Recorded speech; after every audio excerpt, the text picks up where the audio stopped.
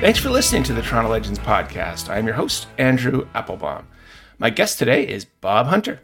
Bob has managed many of Canada's premier sports and entertainment facilities, including Skydome, now Rogers Centre, Air Canada Centre, now Scotiabank Place, Ricoh Coliseum, now Coca-Cola Coliseum, BMO Field, and BC Place Stadium. He also had a pivot to the world of transatlantic rugby with the Toronto Wolfpack, and an even more extreme pivot to the world of esports, where he is currently up to his neck in alligators with the project to build a brand new 7,000-seat esports venue on the grounds of Exhibition Place. Welcome, Bob, to Toronto Legends. Thank you for joining me. Where are you and how are you? Thank you, Andrew. It's a pleasure to be on the show, and I'm quite honored to be called a Toronto Legend now that I've accomplished that. But anyways, yes, I'm currently actually down south, working out of here this week, back to Toronto on the weekend. The world of working mobile certainly does work, and we have our architectural team in New York, and we have our engineering team in LA, and I'm sitting right here. Well, yes. I'm glad you got south, get out of the winter for a while. On that note, please give us the latest and greatest on the status of your new esports venue project. Love to. We're in the throes of what many people are seeing right now, and that is cost crunch. Initial budgets that came back probably 2 months ago were far greater than we had anticipated, and unfortunately much greater than our budget. So we're currently in, as they term it, a value engineering minor redesign phase, where we have to make those cuts that need to be done to get us back down to a number that works. It's all private money, it's all private investment, and therefore the appropriate rate of return and return on investment has to be met. So I would say that that'll take us another month or so. We'll then get ownership's blessing to proceed. Given where we are architecturally and engineering wise, we are still focused on being in the ground in September, October of this year. Excellent. Well, and of course, that would be the biggest step of all once you put shovel in ground. Correct. Yes, absolutely. And we have lots of work to do prior to that, but certainly that is the, what do you call it, in the beachhead. We set our place in the beachhead. So. Well, this is nothing you haven't been through before. We're going to go through all that, Bob. But if you don't mind, first we're going to go all the way back, get your story. Where were you born? And talk about your upbringing. Hamilton, Ontario. I grew up in the booming metropolis of Waterdown. Went to school there, went to high school there, university in Waterloo, and then grad school in the U.S. I really started my career at Ontario Place, now being rejuvenated, as we all know. And I worked there as a summer student and then stayed on for about 5 years full-time. That was such a happening place back then. Yes, 3 million people a year. You know, the exhibition was certainly, the CNE was certainly more significant than it is today. Not saying that it isn't, but more significant. And so that entertainment complex at the time was one of few, and there was a little competition. And then the competition grew, and we all know what happened. Sure. But still, the amphitheater there today still does, 40 shows, and they'll do, 1 million people, and they do hope to revive it. And we want to be part of that whole revival and sort of a whole new entertainment district, including all the facilities that are already at Exhibition Place. Well, that's great. That led me out west to Vancouver. They were building the stadium at the time. My boss at Ontario Place knew the boss at then BC Place, and they connected, and I landed in Vancouver for 6 years. So. BC Place Stadium. This was a brand new facility where the BC Lions played, and then eventually the Vancouver Whitecaps. This was an indoor structure with an air-supported roof, the world's largest at the time, this being 1983. This must have been quite a project for you to jump into. It was, and I've been blessed with having good timing to get into these projects. I arrived there about 8 months before we opened, so it was still a lot of construction going on. Pressure was to be ready for June 1st. Working with the teams and working with the contractor and the architects and everything, we got it done. It was, needless to say, down to the wire, and there was a lot of work to be done after we opened. But, back then the Lions were filling the place. Whitecaps came in that year as well, and they were filling the place. And so you had 60,000 fans for Major League Soccer. And so it was a big happening in the city, and had the Grey Cup that year. And it was a very, very fun and exciting project to be involved in. Well, and another big project in that city was the Expo 86 World's Fair, which I presume had nothing to do with sports. It did not, actually. The company that owned, and it was a Provincial Crown Corporation, the company that owned BC Place Stadium was tasked with the permanent development at the Expo site. So I was asked to go over and oversee the venues that were actually going to stay. And they were mainly commercial or rental properties. And so we had about 100,000 square feet of permanent space that we built on behalf of the provincial government, and it still exists there today. So so I did the stadium for 3 years, did that for 3 years, and then ended up coming back to work on Skydome. Came back. So as you say, 6 years out west, what brought you back to Toronto in 1987 to work on the construction and opening of Skydome? Well, again, the intrigue of the project. Without a doubt, Chuck Magwood, who was the president and CEO at the time, had come to Vancouver. I'd met him at Expo. Expressed some interest that, once the fair was over, I could have gone back to my old job at BC Place. But Chuck convinced me that this was the place to be. My wife and I decided that we were both from the Toronto area. My wife is from Toronto. We were going to go home at some point, and this was just a good opportunity to go. Well, it was an amazing experience, I'm sure. The highlight being June 3rd, 1989. What are your memories, Bob, of the opening of Skydome? And there was some excitement, needless to say. Yes, I remember a really bad rainstorm when we opened the roof. I think those lawsuits have been settled today, 30 years later. I hope so.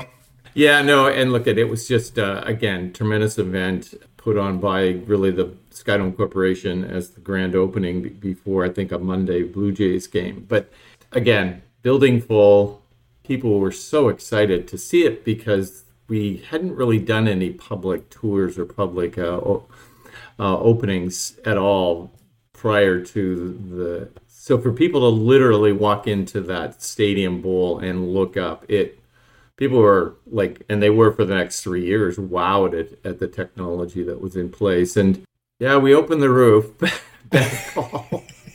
in a rainstorm, but the jumpers actually did make it down into the bowl. But it was not a fun ending. But anyways, we can all laugh about it today. Absolutely, these things happen, and as you note, it was state of the art. I mean, it was just a game changer. 8 years, 2 World Series wins later. Bob, what are your biggest memories of being in Skydome? Well, I'd lie if I didn't say it was Joe Carter's home run. It was just the whole excitement, let alone of the people in the venue, but certainly the city itself, just to do it in that dramatic fashion. And so without a doubt. I mean, we had a bunch of great events. We had a bunch of great concerts, long list of, top 10 artists that performed there and entertained a lot of people in the GTA. But I'm a sports guy at heart, so it would have been that event. I'm particularly interested in your viewpoint, Bob. It's only been over 30 years since, but we talk about Skydome, now Rogers Center, like, oh my God, how can we possibly play in this place? As you know, they've undergone some extensive renovations to, I guess, buy some more time, but it's almost a done deal that there's going to be a new stadium. Do you see that new stadium being put adjacent to the current Rogers Center? Should they implode Skydome and put it on top of that current site, or should we be putting a new stadium in the suburbs or somewhere outside downtown? What's your viewpoint? Well, I'm a big believer that downtown venues both are an advantage to the fan and also, let alone just the whole commercialization of what is a very, very big investment these days, as you would know. Yeah, a lot of people at the time, you'll recall that the Skydome site was a bit of a wasteland. It was south of the tracks, and there wasn't a hell of a lot south of the tracks. Now there's about 400 condos. But, at the time, it was even considered not downtown. And but access to the transit was a big deal, was a big plus. And as we saw, it was the instigator of a significant amount of development all around it, as you see today. And I'm a little biased because I still love the building, but if the only difference would be grass versus artificial turf, I would still be of the mindset invested in the current venue and not kid yourself that you're going to be able to find another site. Number one, you got to find a site. Number two, do you implode it on that site? Well, there you go. You get 6 years, 5 years to build it. So yeah, there's a whole bunch of pluses and minuses. And, maybe as a true baseball fan, everyone would prefer to be outdoor and everyone would prefer to have grass. But I'm not sure that I'll ever see it. It's amazing how times change. It certainly is. Bob, in the late 1990s, you moved over to Maple Leaf Sports and Entertainment, where you oversaw 5 different venues, including, of course, the home of the Leafs and Raptors, the Air Canada Centre. What took you over to MLSE? Well, I had taken a 4-year hiatus out of sports. I'd gone into, I would call it outsourced facility management and property management, and worked for a company that was owned. The one significant owner was SNC-Lavalin. So we were based out of Ottawa. We were doing a lot of work for the federal government. We were managing their properties across the country. I did that for 4 years, and then my former boss, Richard Petty, called and said, "Look, I really need somebody to come and run the venue, and would you be interested?" And at the time, it was just the Raptors. So I was there 5 weeks. Alan Slade also convinced me to join the company, and then we got bought by the Leafs. So we all thought we were going to get fired, and 25 years later.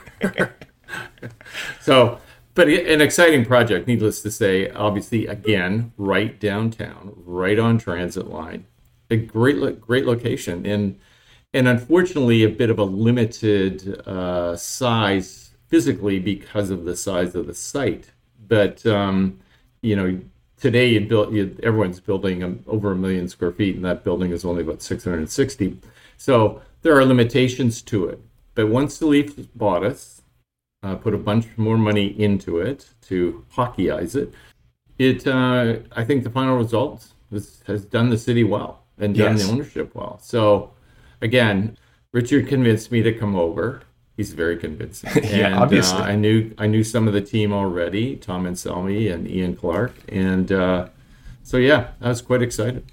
And I would say MLSE might be the first to kind of build this concept of, it's not just the sports, it's the Real Sports Bar and Grill.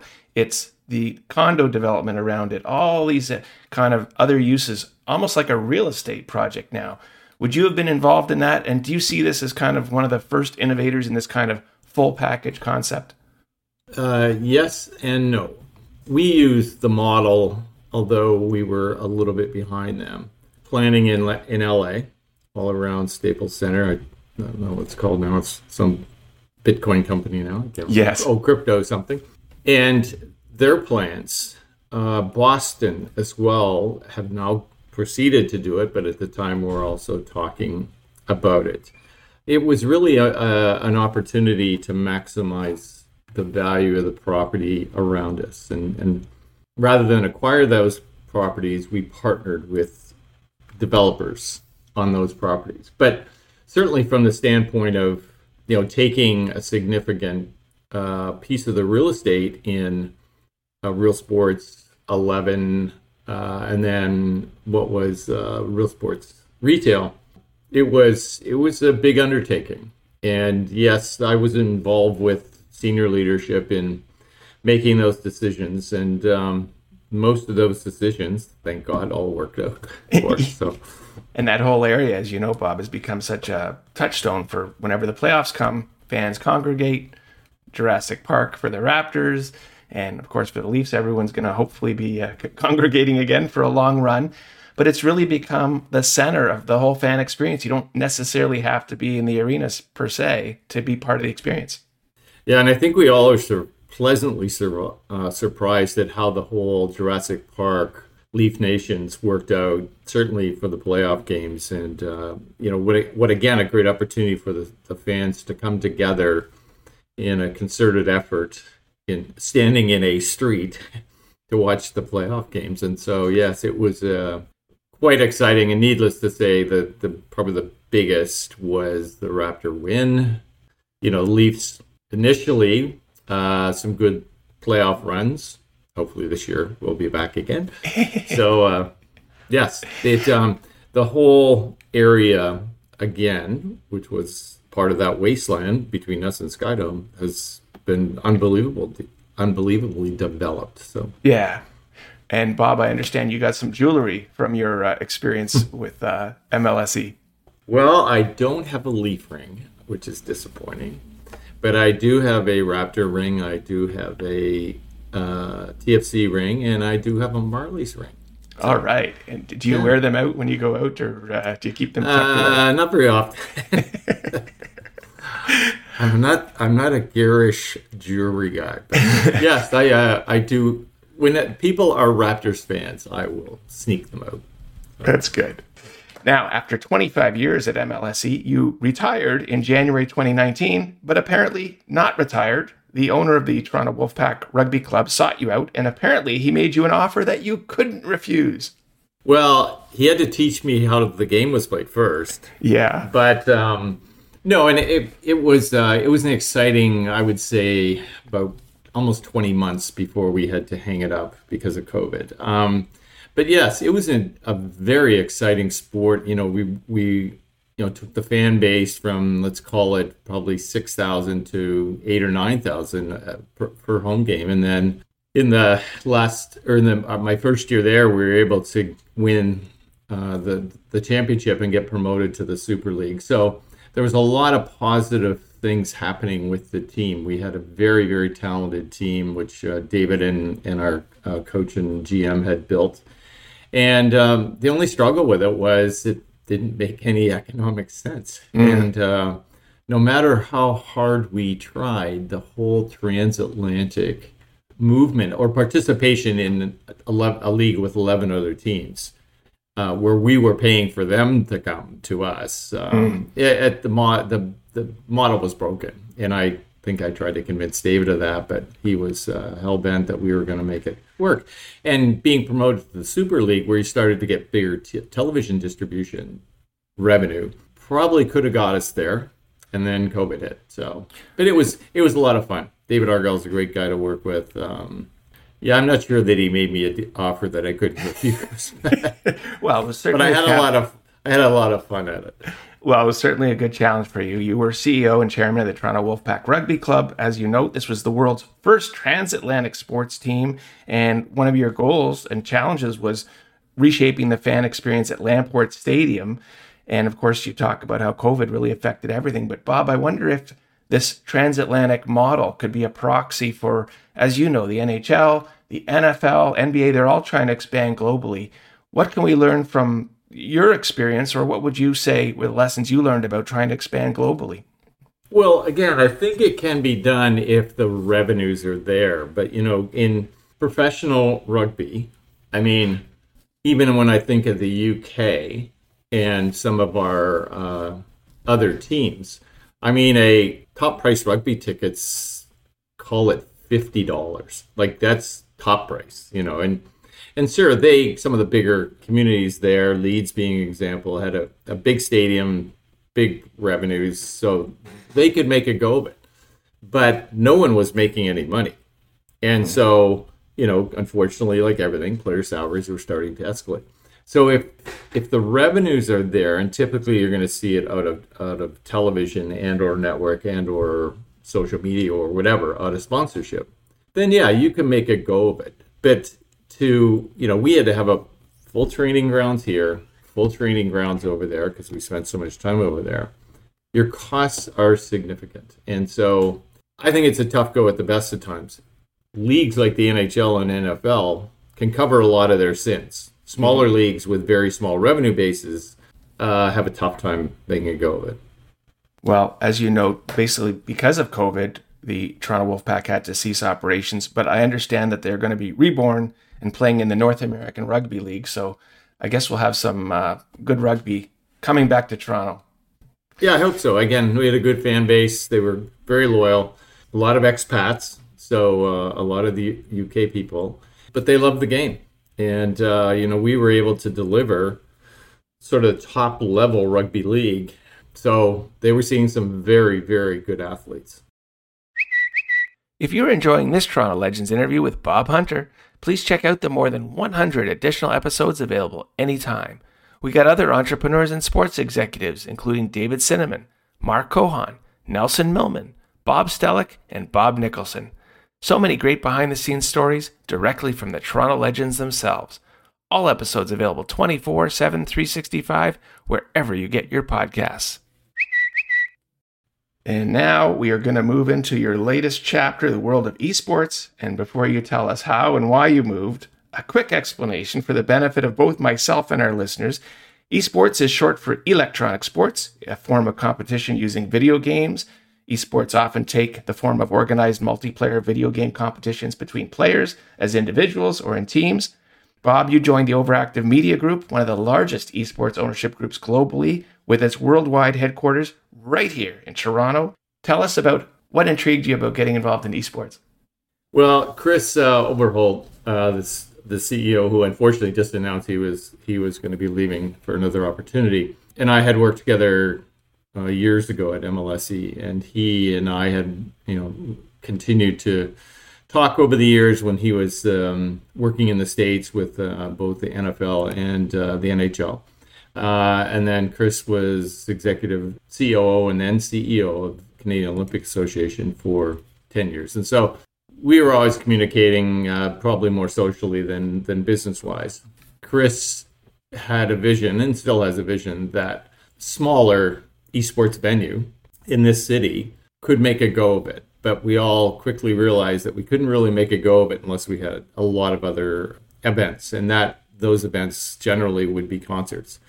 So we work with Live Nation on, okay, what's the perfect size? Esports now, 4,000 to 5,000 would be a very big crowd, except on the big events. But we worked with them, came up with the model for 7,000, ran the numbers, made it work, et cetera, and that assumed about 40 esports events a year. But again, the esports leagues are not yet mature enough to be able to deliver the financials that are needed. And so, we have 5 teams now, 2 here and 3 in Europe, and 10 players per team. And then sometimes you've got academy teams behind them.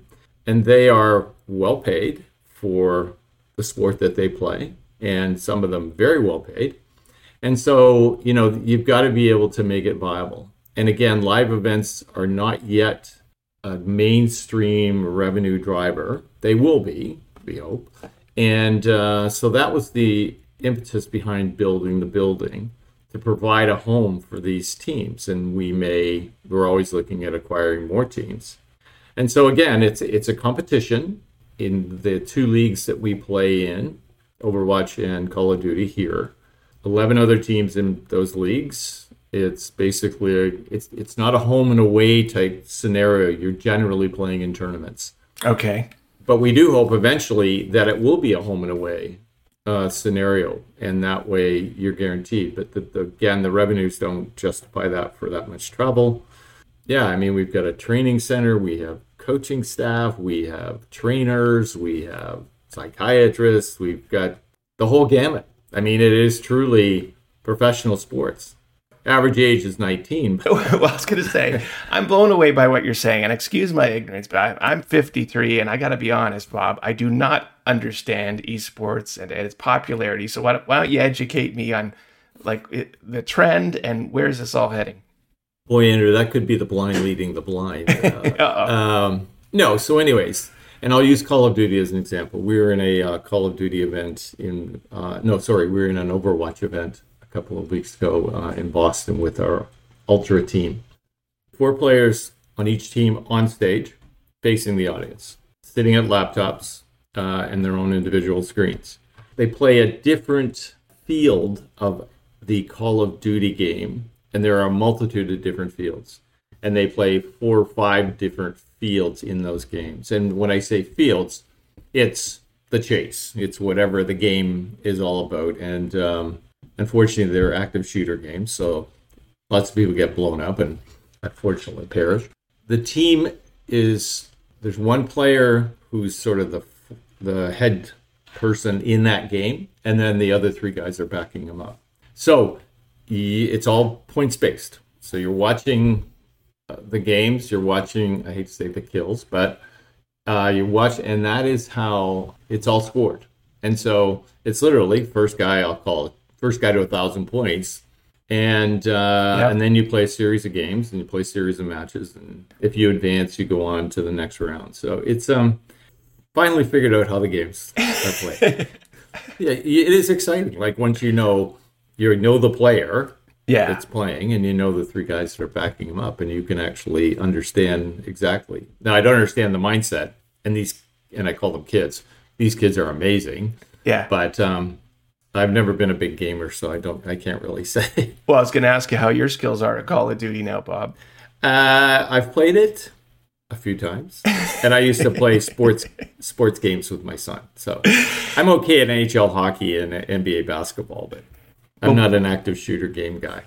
What a transition, though. I mean, to date, I guess everyone was watching at home on their own screens, and to make it a live event where you're really engaged, I mean, it's going to be quite a transition, and it's really a totally new experience, right? Yeah, so we've hosted two different weekends at Mattamy Center.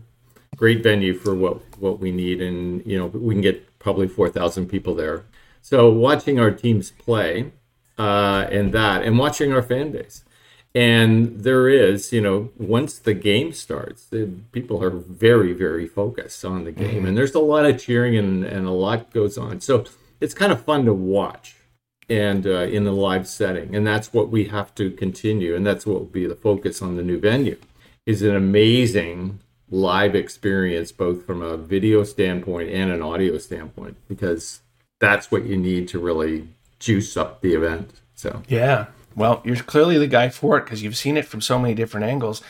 A big change for you must have been going from Skydome, where you had a landlord-tenant relationship with the Blue Jays, you being the landlord, the team being the tenant, to when you went to MLSE, where you owned both the venues and the teams. Was this a totally different model, or is it not that different?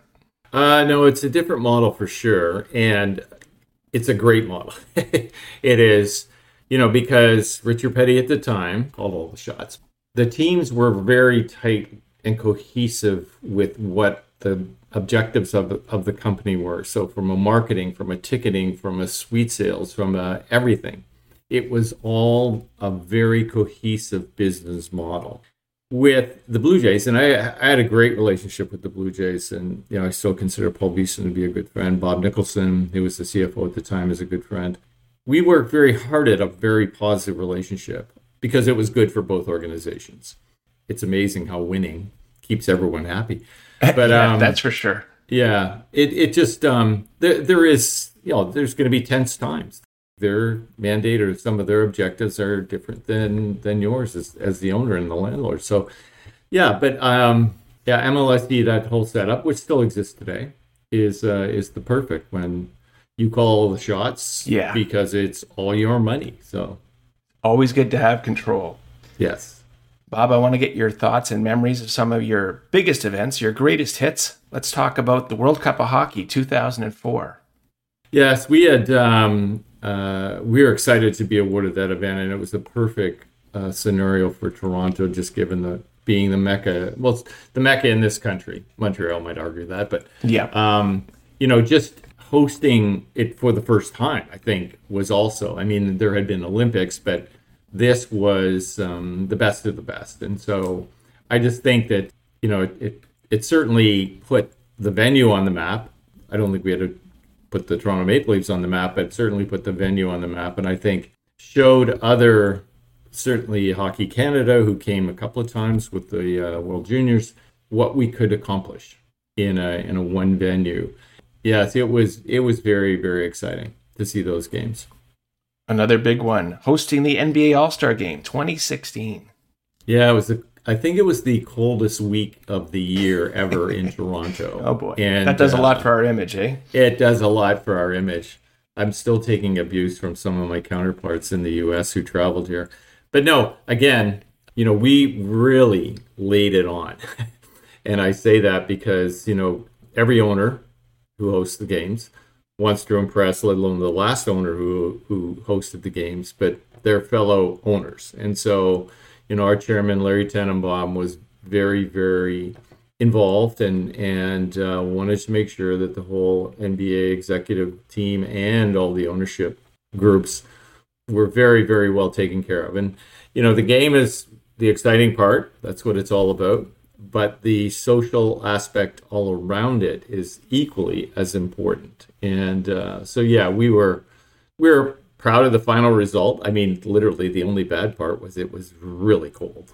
Yeah. And I don't think a lot of people brought their winter coats. So, I don't think they thought it would be that cold. But it was still a great event. And yes, one of my big memories.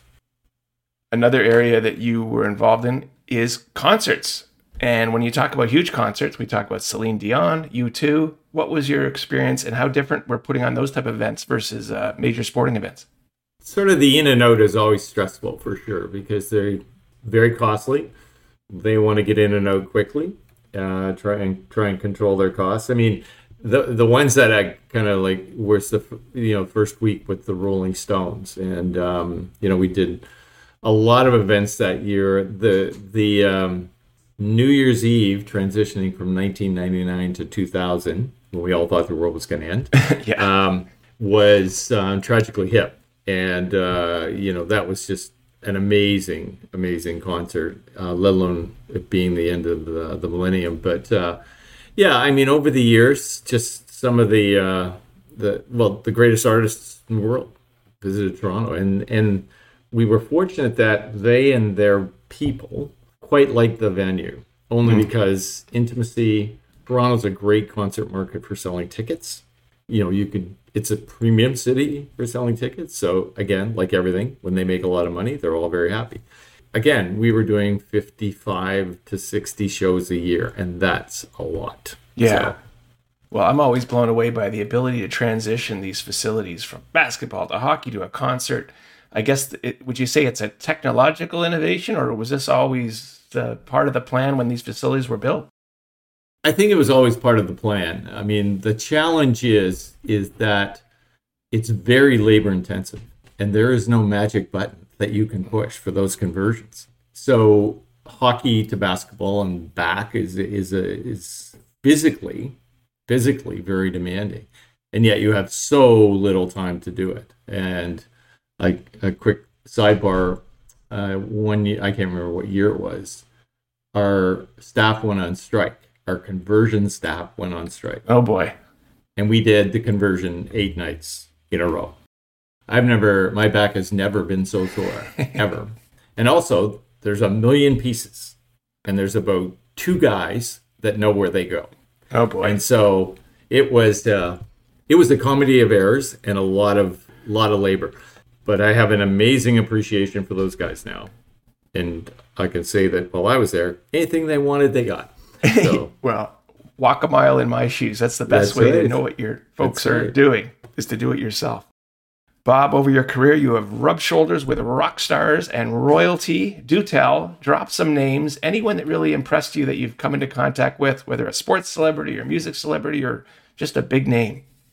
Well, I take great pride in being able to say that I gave a one-on-one tour to the Queen Mother at Skydome.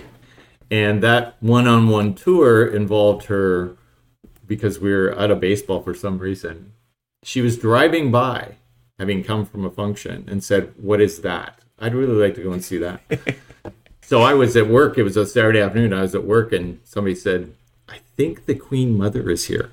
So anyways, that was fun. And she was very pleasant, very, very pleasant. I would just say, the artists that were very impressive as real people would have been Paul McCartney. We gave a significant check to his foundation, and he was, you would think, oh, okay, well, thanks, really appreciate it. But he was very, very appreciative, and literally kind of stood there and talked to us for 10 minutes.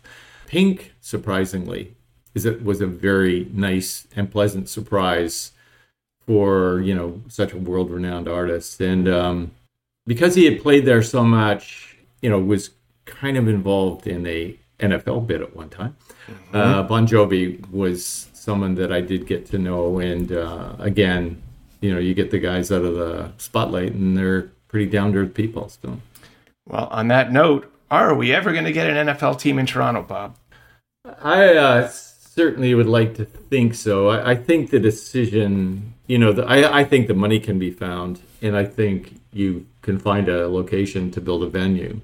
So you could be $4 billion in the hole by the time you make that commitment. But I think it's in the NFL and the NFL owners' court. I think, do they want to? And you mentioned international expansion. I mean, we're the easiest international expansion you could do. Do they want to do it? Because, the big, problem, they say, well, we don't want to be seen to be killing the Argos. I'm a big Argo fan, and I love CFL, but I'm not sure that that should ever hold you back from putting in an NFL team here. Yeah. It's just, I'm optimistic. I'm not convinced right yet that it's going to come in short order at all. Will we ever get a second NHL team in the GTA? That's a loaded question, Andrew, but I will answer it. No, I don't think so. I don't, the proof is not, if you look at the examples where they exist, and they exist, in LA with the Ducks and with the Kings. But even those are big markets. Like, those are massive, massive markets. Mm-hmm. If you look at New York, it's always, one of those teams, no matter what, is always struggling. And it was the Islanders for a long time until they built a new building. The Devils, I think based on how well they're playing. But those three fight it out. And I'm just not convinced that Toronto needs a second team. And it's not selfish on behalf of the Leafs.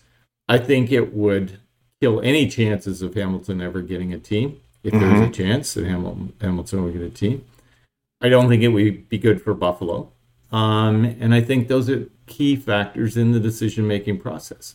The Leafs, and I know because I watched this thing in Markham very closely, the Leafs could, extend their muscles if they wanted to.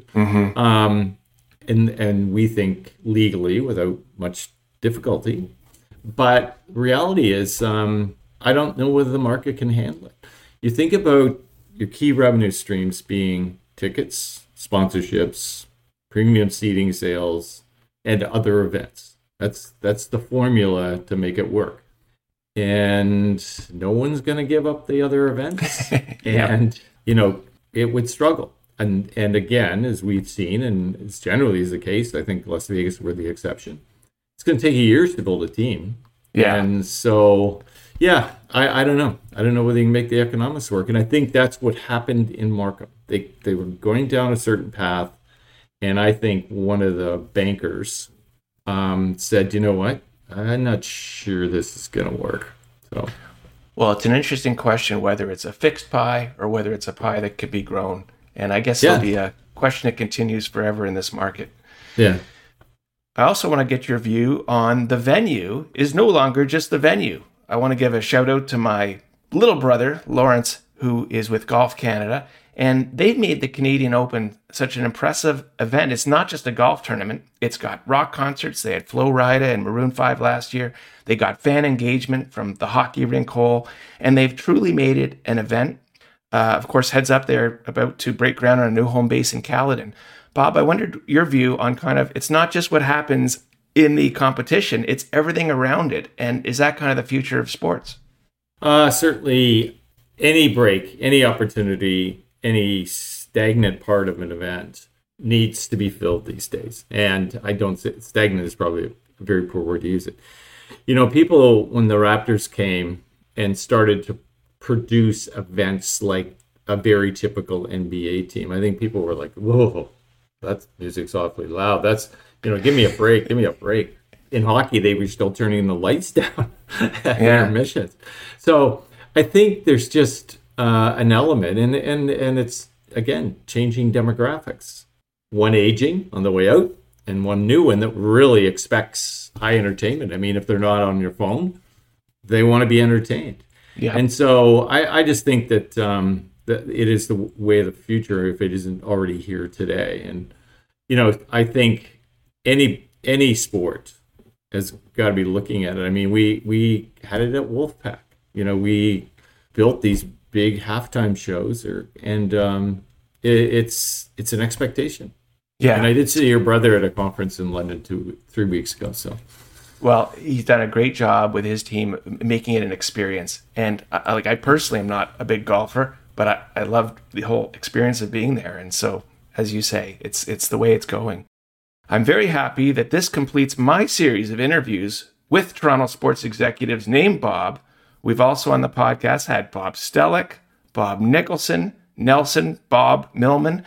You've mentioned you're friends with Bob Nicholson. I want to ask about your experiences with any of these gentlemen. All friends. Certainly, Bob Stellick, I was connected when he was still somewhat part of the Leafs when we were bought. But then, he's obviously stayed in that sports business ever since. Bob Nicholson and I worked together for quite a while, probably 8 years, both in the building of Skydome and in the first 5 years of operation.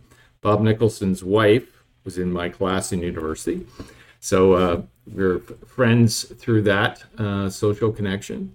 But no, I think again, it's just in Toronto, it's surprising that being such a big business that there's a tight connection amongst all those people that have stayed in sports. And so, I can say that most of them are good friends. Well, that's excellent. Well, as we close up, and I appreciate all your time, you're clearly working hard on the esports venue, but what other projects might you be working on, or is this your sole focus, and where can we follow how the project's going?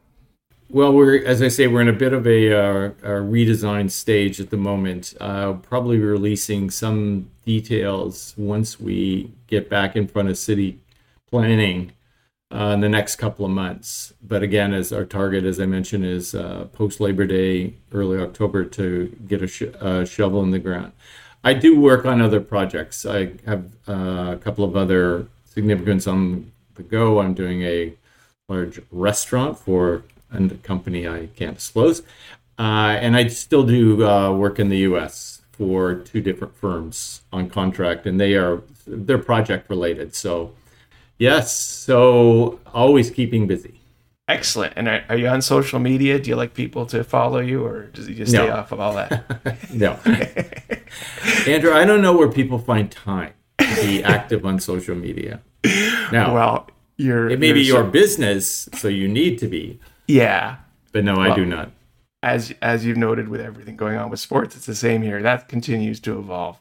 Well, I want to thank you for your time, and I want to wish you continued success with the esports projects. And thanks for being with us today.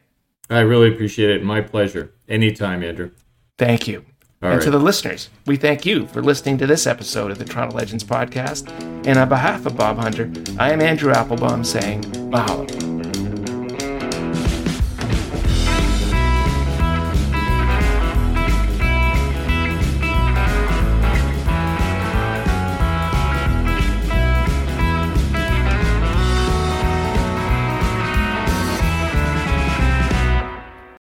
Jeff Woods, and I'm shining a light on music and the rock stars who make it. He just was one of those people, he stood out. He was a magic guy. He really was a magic guy. We all have faults. He had the same amount of faults as we all have. This was before Led Zeppelin. Robert was full on. I mean, he was Led Zeppelin without the band behind him. He had the hair, the jeans, the whole thing, and he was amazing. The Records and Rockstars podcast, heard around the world and yours to hear wherever you get podcasts. All the episodes from jeffwoodsradio.com. Hi, this is Candace Sampson, the voice behind What She Said. My show is your destination for stories that not only entertain, but also educate and empower. Every week, I spotlight strong female voices from across Canada, women who are changing the narrative and driving change. Don't miss out on these inspiring episodes. Subscribe on Apple, Spotify, and Amazon Music, or head over to whatshesaidtalk.com.